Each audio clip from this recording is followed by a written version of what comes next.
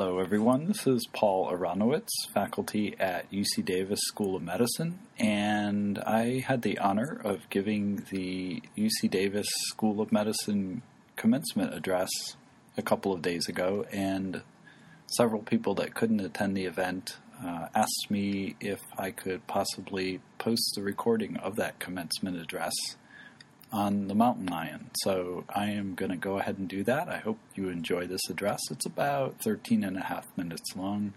So a hopefully in the ballpark podcast that you'll enjoy. And if you have any feedback about it, as always, you can post that on iTunes or SoundCloud. Always receptive to hearing feedback.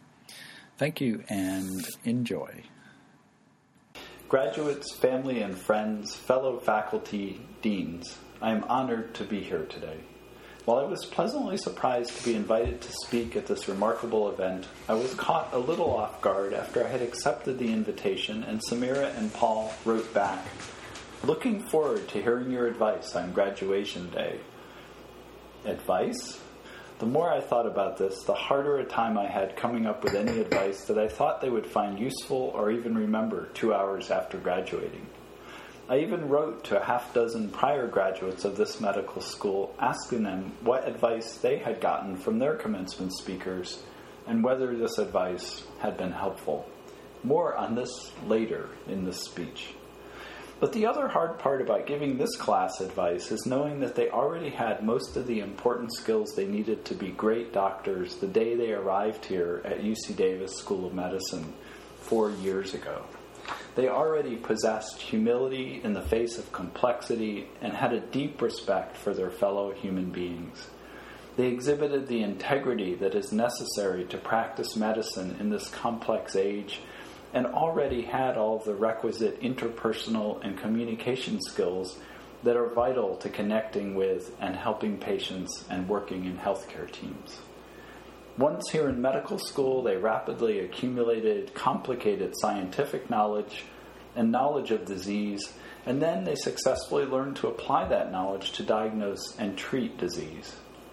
Finally, they already know and appreciate the fact that their educations do not finish today, but simply continue tomorrow and will continue for the remainder of their careers, albeit without paying tuition for that education. It will be on-the-job education. No, I am not worried about this class of graduates. They really do not need my advice. They will, to the last one of them, be excellent physicians, and of this I am 100% confident. So, since my job is almost complete, indeed, all of our jobs are almost complete here, what does this leave for me to say? Well, nothing really. So instead of writing a speech full of pithy advice that is forgotten soon after being said, I decided to try and create an address that, while eminently forgettable, would at least be entertaining to listen to. So I have written a novel which I will read to you. Have no fear, deans and organizers of this event. It is a very short novel. Before I read it, however, I would ask that if it is made into a movie, I would like its characters played by Denzel Washington, Tom Hanks, and my personal favorite, Viggo Mortensen, that dashing and reflective fellow who played Aragorn, son of Arathorn, heir of Isildur, in the Lord of the Rings movies. My book is entitled Adventures in the Field and a Definition to Remember, a novel in 4 chapters. Chapter 1, Technology.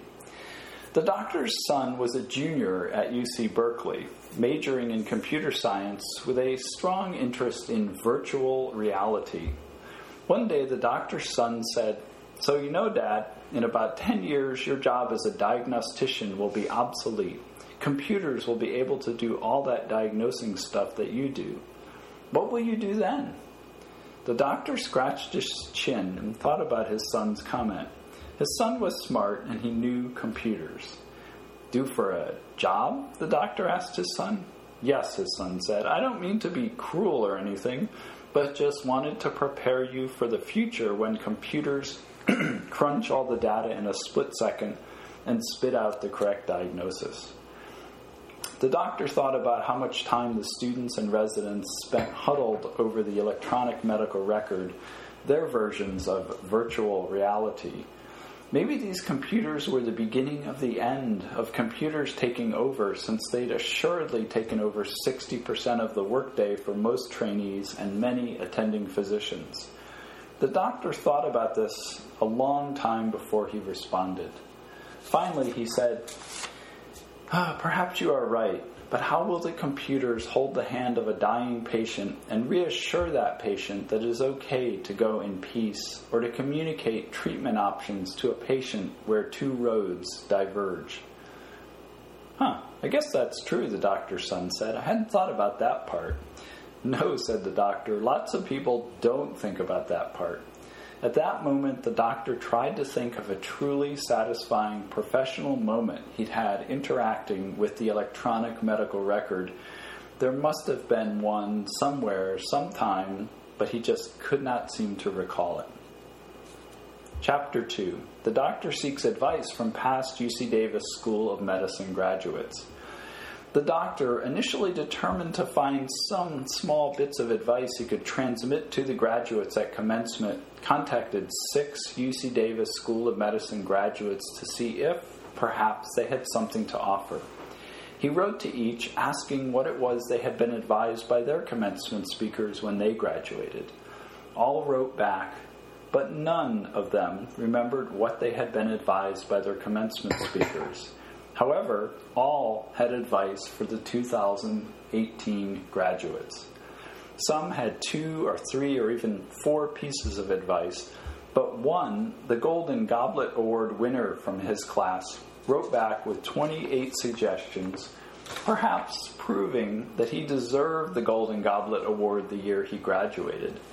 The doctor read all of this advice from prior graduates and couldn't help but ponder his favorite items.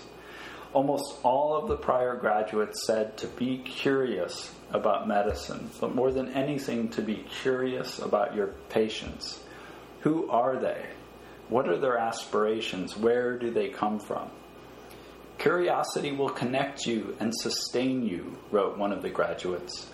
One wrote, "It is okay not to know, but go find the answer."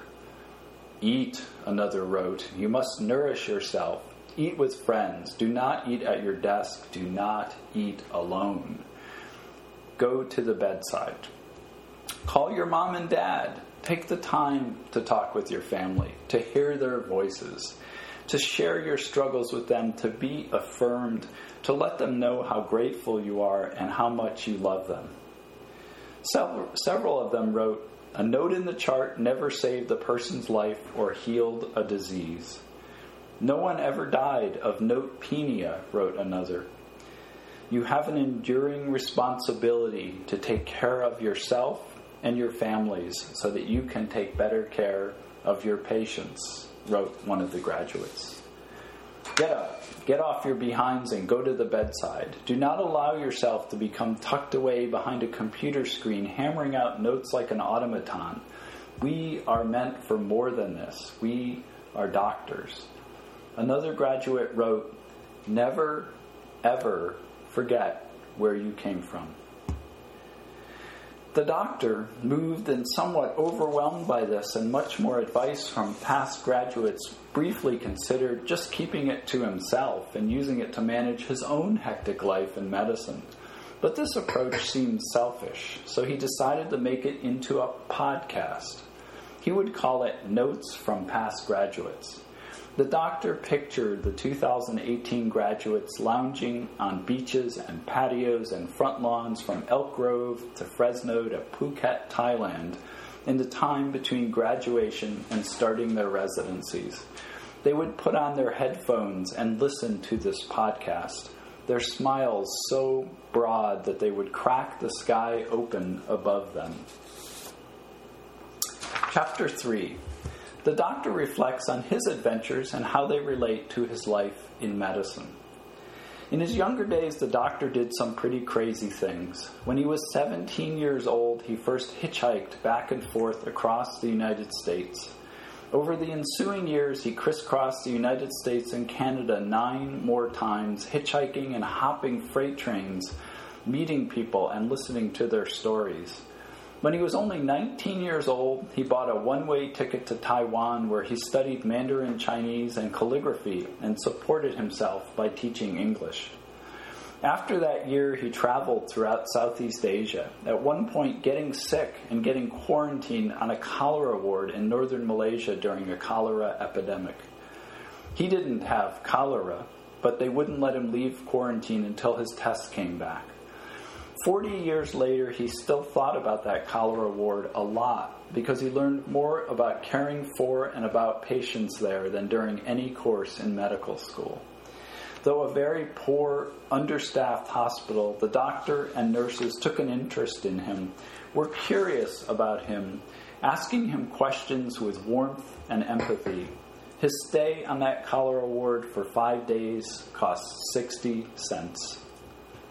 A lot of the doctor's friends were surprised the doctor had ended up in medicine. They thought he would be a merchant marine or journalist or travel writer, or just settle down and live on a small island somewhere in the South Pacific.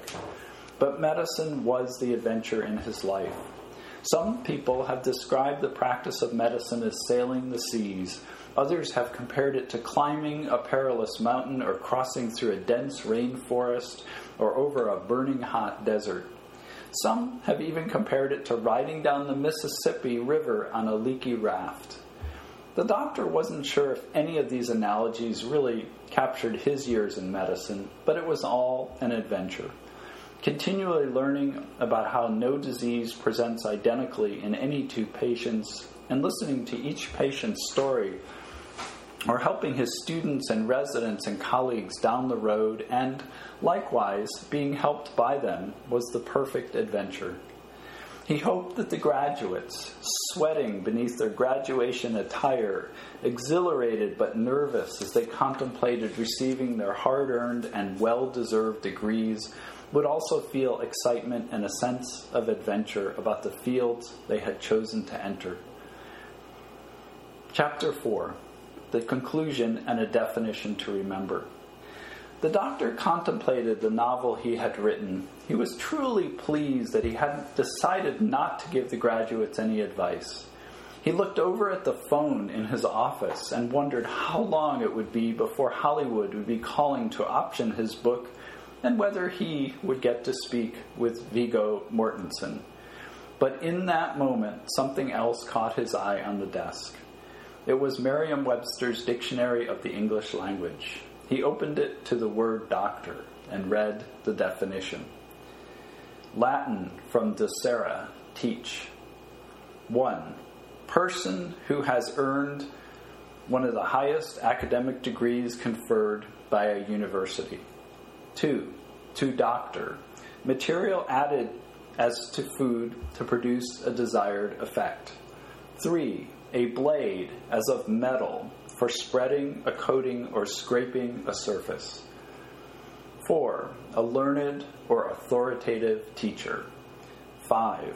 A person who restores, repairs, or fine-tunes things. 6. A person skilled or specializing in healing arts. The doctor smiled and closed the dictionary as he thought about the graduates he would be addressing, imagining them up on the stage at the Mondavi Center in Davis, California. Healers, fine-tuners, repairers, restorers, teachers about to receive one of the highest degrees conferred by a university. Thank you for your attention today, and congratulations to our MD, MPH, and MS graduates.